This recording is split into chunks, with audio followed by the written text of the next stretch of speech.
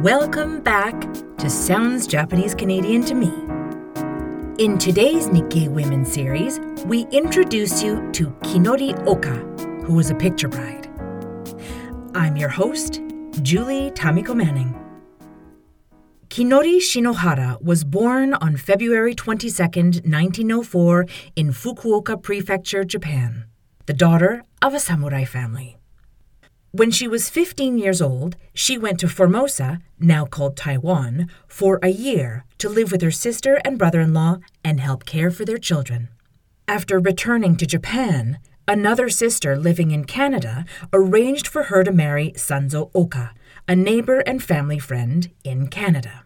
Kinori and Sanzo got married under the picture bride system, a common method of courtship for Japanese immigrants at the time. Since Sanzo was in Canada and Kinori in Japan, they didn't meet in person, but sent each other photographs of themselves as well as letters to get to know each other. When they decided to get married, Kinori had a wedding ceremony in Japan, and they recorded that the marriage had taken place by adding her name to the Sanzo's family registry. After they got married, Kinori had to wait several years before meeting Sanzo. He was saving up money in order to pay for his boat ticket to Japan and for both of their tickets to sail back to Canada together.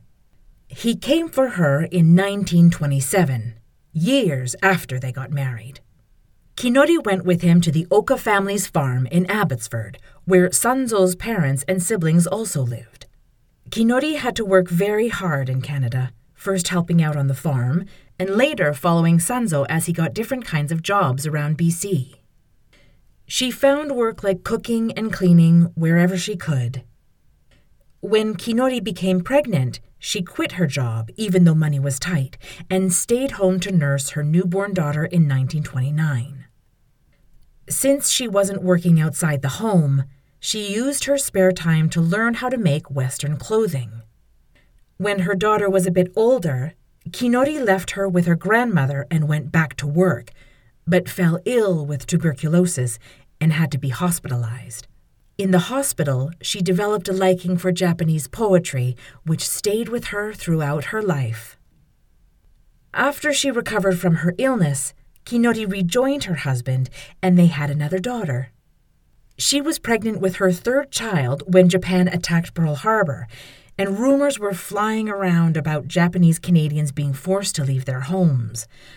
Not knowing what was going to happen, Kinori worried that she might have to give birth in a strange place or even while traveling. She tried to make the baby come faster by using her sewing machine treadle constantly. Her son, Peter Eiichiro, was born a few weeks before the family was confined in Hastings Park, where unsanitary conditions made the newborn and his mother fall ill. Kinori and her family were moved from the temporary facilities at Hastings Park, which were overcrowded and designed for livestock, to the Lemon Creek internment camp. Kinori's oldest daughter, Nancy, later went to Toronto to work and continue her schooling, while the rest of the family moved to New Denver. Peter, who had an intellectual disability, was sent to Woodlands School in New Westminster, and the rest of the family later moved to Nelson. They finally returned to Vancouver in 1955, making it easier for them to visit Peter as well as reuniting them with some Japanese Canadian friends who had returned to Vancouver. Kinori and Sanzo ran a grocery store called Colonial Confectionery on Commercial Drive until Sanzo died in 1960.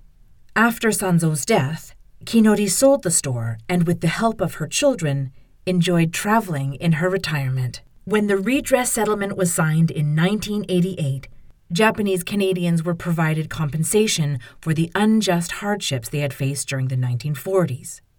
Kinori used her settlement money to travel to Japan with her daughter and son-in-law and visit her relatives. She passed away in 1991 at the age of 87.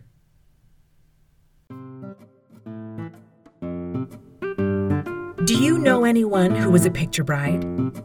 Send us an email to info@nikkeiplace.org. For a deep dive into Kinori's marriage, read the article by her daughter Masako Stillwell in the Nikkei Images Summer 2016 issue. You can also listen to the original season of Sounds Japanese Canadian to Me, Episode 3, which is all about picture brides. It's on the same podcast feed. And Miyoko Kuro's book, Picture Brides, originally written in Japanese, is now available in English for free download from the Nikkei National Museum website. Details are in the show notes. We will be back to share more stories of amazing Nikkei women next week. The Nikkei National Museum and Cultural Center respectfully acknowledges the building stands on the unceded traditional territories of the Musqueam, Squamish, Tsleil-Waututh, and Kwikwetlem nations. This podcast is being recorded on the unceded Indigenous land of Tiohtià:ke, or Montreal, which is historically known as a gathering place for many First Nations, including the Huron-Wendat, Abenaki, Anishinaabe, and Kanien'kehá:ka of the Haudenosaunee Confederacy, who are recognized as the custodians of the lands and waters on which we gather today.